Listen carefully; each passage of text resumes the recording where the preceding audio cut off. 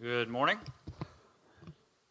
It's good to see you on this cold Sunday morning. Might be the coldest so far we've had, I'm not sure. I think it hit close to the 20s last night. I've got a challenge for you this morning. If I were to ask you for one chapter in the Bible, just one chapter in the Bible where you can find all of the steps of salvation, could you find it? I want you to think about that this morning.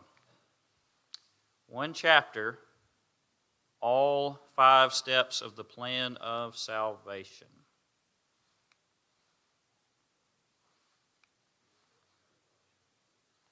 It's coming. There we go. Whoops, there we go. Think about that. And while you're thinking, of course, we as Christians realize that we should, like the noble Bereans, search the Scriptures daily to see whether the things that we're being taught are so. That's Acts 17, verse 11. And also, we are to study to show ourselves approved unto God, workmen that need not to be ashamed, rightly dividing the word of truth, 2 Timothy 2, verse 15. And oftentimes that involves taking some verses here, and taking some verses there, and taking some verses here, and putting all those verses together in order to find out what the entire Bible says about any given subject. We understand that, and we need to do that when we study our Bibles. The Bible, in fact, is its own best commentary. So sometimes you read right here in the Bible, and then you look and say, well, I need to go look at these verses over here, and that's going to provide me some supporting commentary to what I'm reading here. We understand that principle about studying God's Word. And we also understand that the sum of God's Word is truth, Psalm 119, verse 160. So you put it all together and study it properly that way. But there's also great value in studying the Bible in one particular context at a time. That is, one chapter at a time, or maybe one book at a time, etc. There's great value in studying the Bible that way also. And studying the Bible this way is, for one matter, it helps keep things in context, making sure that you're not ripping a verse out of its context and, well, it means this, but if you actually look at it in context, no, that wasn't right. Sometimes that happens when you take just one verse here or one verse there. Now, Jesus took one verse here, one verse there sometimes, and the apostles did too. So there's nothing wrong with doing that as long as you keep things in their proper context. But sometimes it's helpful also to study entire chapters or entire books, etc., at a time. So keeping that in mind, and keeping in mind the idea of a textual study such as this, or an expository sermon, where you go through an entire chapter and you just exposit the meaning of the chapter, keeping that in mind, that's what we're going to do this morning in this one chapter that has all the steps of the plan of salvation, if we look for them. So, what chapter are we talking about? By the way, if you noticed in your bulletin this morning, you had this handout. And so that's for your notes this morning as we go through this chapter and we find all 5 steps of the plan of salvation. Now, if you got ahead of me and you said, well, I know all these, and you jotted them down already, well, you got ahead of me because we want all verses pertaining to the plan of salvation from one chapter here. I know you can find them in many different places, but for our notes this morning, we want to look in one particular chapter. So what chapter is it? There might be several, I don't know, but there's one that I'm thinking of this morning, and that's Romans chapter 10. Let's explain. Romans chapter 10. If we look through this chapter very carefully, we can find them all, okay? Now, 3 of them should jump out very quickly to you. Do you see 3 of them that are spelled out very easily? Look through the chapter and you will see them. I'll give you a hint. Verses 9 and 10 and verse 17. Okay? Verses 9 and 10 and verse 17, these are the most obvious ones. These are explicitly stated right there. There are a couple others that are implied. Okay? It's a little bit of a trick question kind of thing going on. But if we look carefully, we will find the other two implied very heavily in this chapter. Let's go ahead and study Romans chapter 10. In verses 1 through 4, we're going to notice Israel's need to accept Christ. Now, what does Paul deal with in the book of Romans? Well, he deals with the problem of sin. He deals with the fact that Gentiles have sinned, chapter 1. He deals with the fact that Jews, they sinned too, chapter 2. All have sinned, chapter 3, and fall short of the glory of God, Romans 3, verse 23. He deals with Romans 1, verse 5, the obedience to the faith among all nations for his name. And also the gospel of Christ, that he wasn't ashamed of, and it is the power of God to salvation to everyone who believes, the Jew first and also the Gentile, Romans 1, verse 16. He also deals with, in this book, Romans 3, verse 22, the righteousness of God through faith in Jesus Christ. Notice he does not say belief only, by the way. He says through faith in Jesus Christ. And if you understand what he means by faith in this book, it will help you out greatly in studying this. So that's what Paul is dealing with in the book of Romans. And we get to Romans chapter 10, and Paul is dealing with the fact that Israel, for the most part, has not accepted Christ. Now, there were some who did, but for the most part, Israel has rejected Christ. And so verses 1 through 4, he deals with the fact that Israel needs to accept Christ. Paul had already said in chapter 9, verses 2 and 3, that he greatly sorrowed over Israel's rejection of Christ. And he wished himself, or he could wish himself, accursed, so that his kinsmen, according to the flesh, might be saved. Now, what kind of love did Paul have for his countrymen? That is a tremendous love that he had for them, so much that he could just about wish himself accursed so that they could be saved. Now, look at verse number 1 here in chapter 10. Verse 1 says, "Brethren," speaking to his Jewish brethren, "my heart's desire and prayer to God for Israel is that they may be saved." So is this chapter going to deal with salvation? It is. He wants Israel to be saved. Verse number 2, "For I bear them witness that they have a zeal for God, but not according to knowledge." Zeal is great.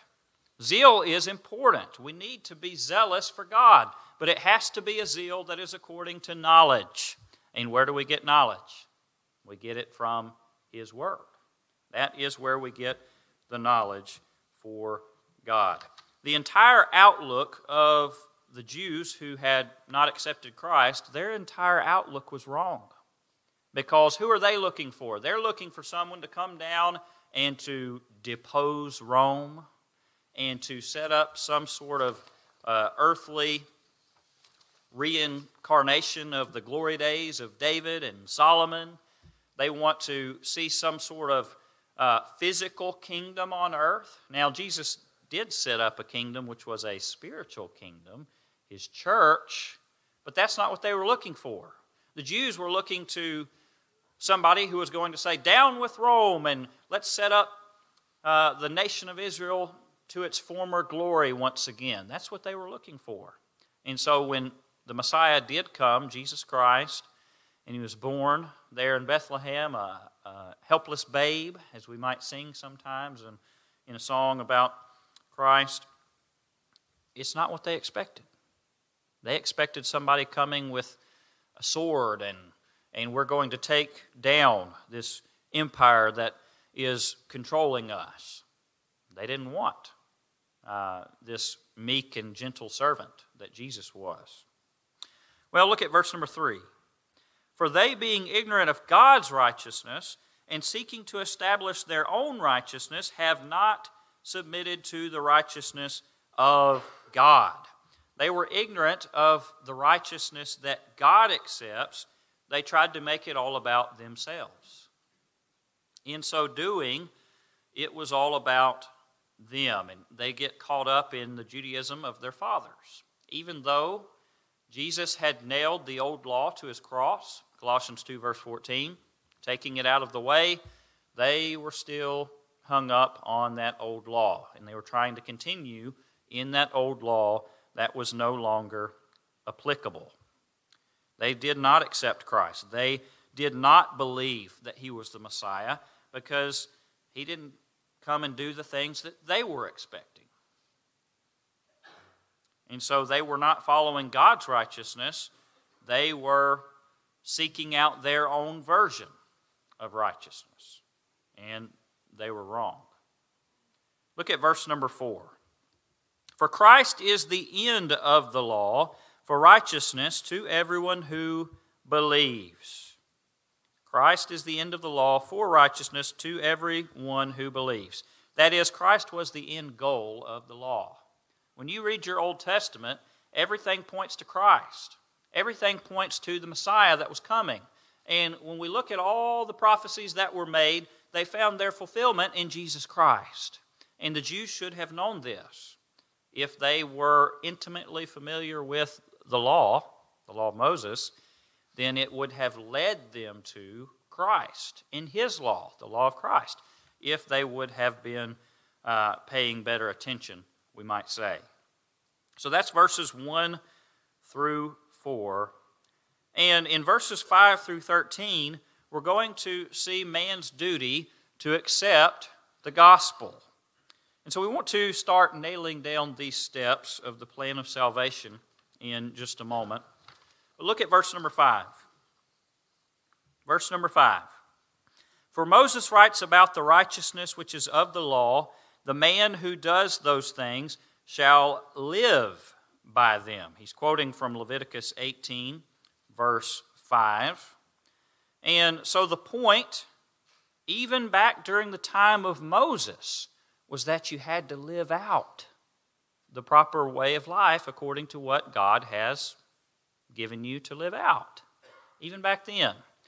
And we can also look at James 1, verses 22 through 25. Take a look at that later on. We are to continue in that perfect law of liberty that we are under today. And we're not to be a hearer only, but a doer of that law. James 1, verses 22 through 25. And so we are to live it out. By the way, I've just got the 5 steps here, but sometimes we bring in a 6th step, which is to live faithfully. Well, there's live faithfully right there in verse number 5. You've got to live faithfully as a Christian. Look at verses 6 and 7. But the righteousness of faith speaks in this way, do not say in your heart, who will ascend into heaven, that is, to bring Christ down from above, or who will descend into the abyss, that is, to bring Christ up from the dead. In other words, righteousness by faith does not involve some heroic, epic deed such as this, such as, well, I've got to ascend into heaven and bring the Son of God down, or I've got to ascend down into the grave and bring the Son of God back up. Why do I not have to do that? Because that was Jesus' part. That's what Jesus did. Jesus came down and he lived among us, and he lived that perfectly sinless life, and he fulfilled everything that he had to fulfill. He obeyed the Father's will. He humbled himself. He became obedient unto death, even the death of the cross, and then he rose again.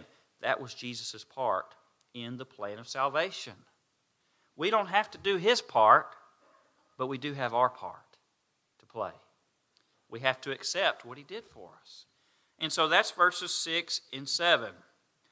But what does it say?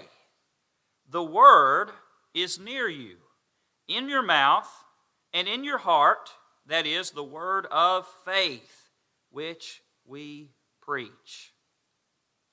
The power of the gospel as it pertains to our part, what is needed for salvation, it's found in the Word of God. And how do we fulfill our part in that? We proclaim it. We preach it. And we've got to accept it ourselves as well. We accept the Word of God as it pertains to this wonderful gospel message, and we also proclaim it and preach it. And so what's he going to bring in here? He's going to bring in confession, proclaiming our faith in Christ. He's going to bring in that faith, that belief in Christ in verses 9 and 10. That if you confess with your mouth the Lord Jesus and believe in your heart that God has raised him from the dead, you will be saved. For with the heart one believes unto righteousness, and with the mouth confession is made unto salvation. You see hearing there, we'll get to that in a moment. And then you also see belief and confession right here. 9 and 10 and 11. And also a few other verses there with belief. We use our mouth to confess Christ. We use our heart to believe in him. And that is what we confess. We confess that belief that takes place in our heart. If we're willing to do those things, will we end up being saved? Well, sure. If we're willing to believe on him and confess him, it says right here that's what leads to salvation, but it's not the only things. Our friends who take these two verses, and only these two verses, and they take them out of context, and they say these are the only two things you need to be saved, they're taking it out of context, they're leaving out the rest of it. And as we're going to see in the rest of this chapter, the rest of it's here. If we look closely, if we look hard enough, we'll see the rest of it. But if we believe in Christ and if we're willing to confess him, are we going to be willing to do the other things? Absolutely. And we can be saved. Isaiah 28 verse 16 says, whoever believes on him will not be put to shame. And he's referencing that here. This is your belief. This is your confession in the plan of salvation. Verse number 11. For the Scripture says, whoever believes on him will not be put to shame. Let's keep reading, though. Verse number 12. For there is no distinction between Jew and Greek, for the same Lord over all is rich to all who call upon his name. And this is an important point. There's no more distinction between Jew and Gentile in the New Testament. That distinction, that system, that old law, it's been done away. And we have been brought nigh, we have been brought together. Look at the book of Ephesians, and you can see that. Jew and Gentile brought together into one body, which is his church today. That's verse 12. Verse number 13. Verse 13. Baptism, right here. Now, you have to know something about the rest of the Scriptures to find baptism here, but I guarantee you it's here. Let's explain. Verse 13, for whoever calls on the name of the Lord shall be saved. Go back to the Old Testament. You look at Joel, chapter 2, verse 32. Joel giving a prophecy of this coming kingdom. In that day, your young men will dream dreams, and your old men will see visions, etc. That's a prophecy in Joel chapter 2. He's saying, look, this is coming a day when the Christ will set up his kingdom. Acts chapter 2, Peter quotes from that. And he says, look, this is what Joel was talking about way back in the prophecy of Joel. Acts 2 and verse 21, guess what? Peter says, whoever calls on the name of the Lord will be saved. Quoting from Joel. Here in Romans chapter 10, Paul says, whoever calls on the name of the Lord will be saved. And the question is, Paul, how do you do that? Well, that's a valid question. Paul, how do you call on the name of the Lord? Well, here's how Paul did it, Acts 22, verse 16. Ananias told him, arise and be baptized and wash away your sins, calling on the name of the Lord. That's baptism, right here in Romans chapter 10. It's implied. He doesn't say word for word baptism, but it is implied based on what we know, the meaning of calling on the name of the Lord. is. Verse 13. Keep reading. Verses 14 through 21, we're going to see the need for gospel preaching and obedience to it. Verses 14 to the end of the chapter. How then shall they call on him in whom they have not believed? And how shall they believe in him of whom they have not heard? There's your hearing in verse 14. It's coming up again in verse 17. How can they call on the name of the Lord if they haven't believed on him? And how can they believe on him if they haven't heard of him? And how can they hear of him without a preacher?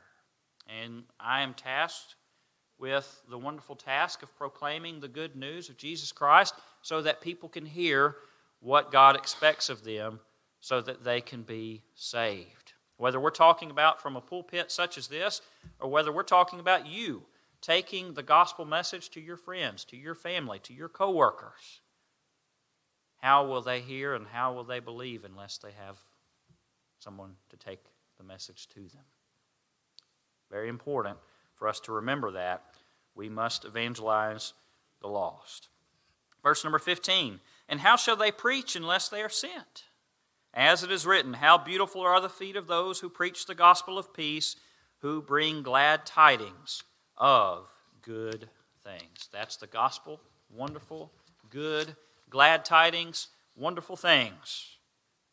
Not everybody has the means, by the way, to go to Africa or to go to Panama or to go to Poland or Nicaragua or India and proclaim the gospel. Not everybody has the means to be able to do that, but everybody can help send.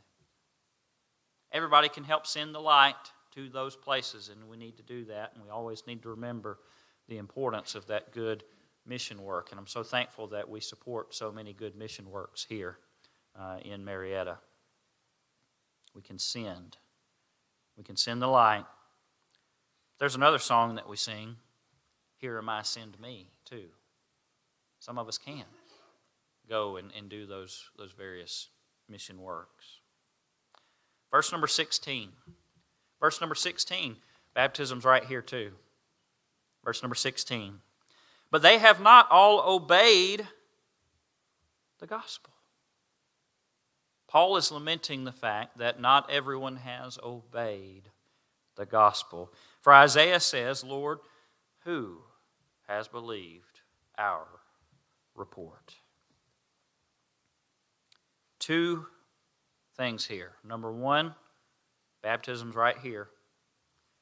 1 Corinthians 15, verses 1 and following, teaches us that the gospel is the good news of the death, the burial, the resurrection of Jesus Christ. And how do we come into contact with the death, the burial, the resurrection of Jesus Christ? Romans chapter 6 and Colossians chapter 2, baptism. It's heavily implied here. It doesn't spell baptism out right there in the verse word for word, but it's heavily implied if you know the meaning of obeying the gospel. That's point number one from verse 16. But point number two is, notice that he equates obedience and belief in this verse, doesn't he? Obedience and belief, he equates together. He joins them together. You can't have one without the other. If you believe, you will obey. And of course, if you're obeying, it's because you believe. We see that right here in verse 16. They have not all obeyed the gospel, for Isaiah says, Lord, who has believed our report. If you believe, you'll obey. Verse number 17. So then faith comes by hearing, and hearing by the word of God. And anytime we mention the plan of salvation, usually that's the first one in the list. Romans 10:17. So then faith comes by hearing, and hearing by the word of God. Belief in the gospel and obedience to it, what's it dependent on? The word of God.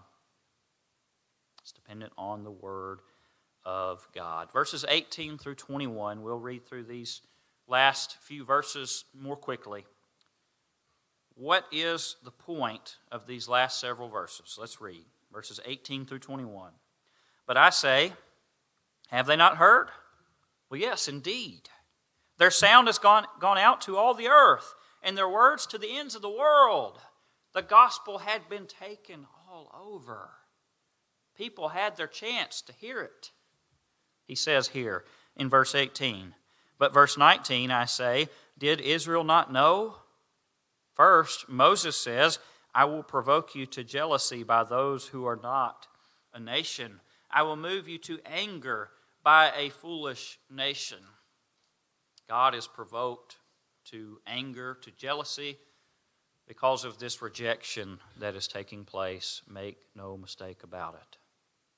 Verse number 20, but Isaiah is very bold and says, I was found by those who did not seek me. I was made manifest to those who did not ask for me.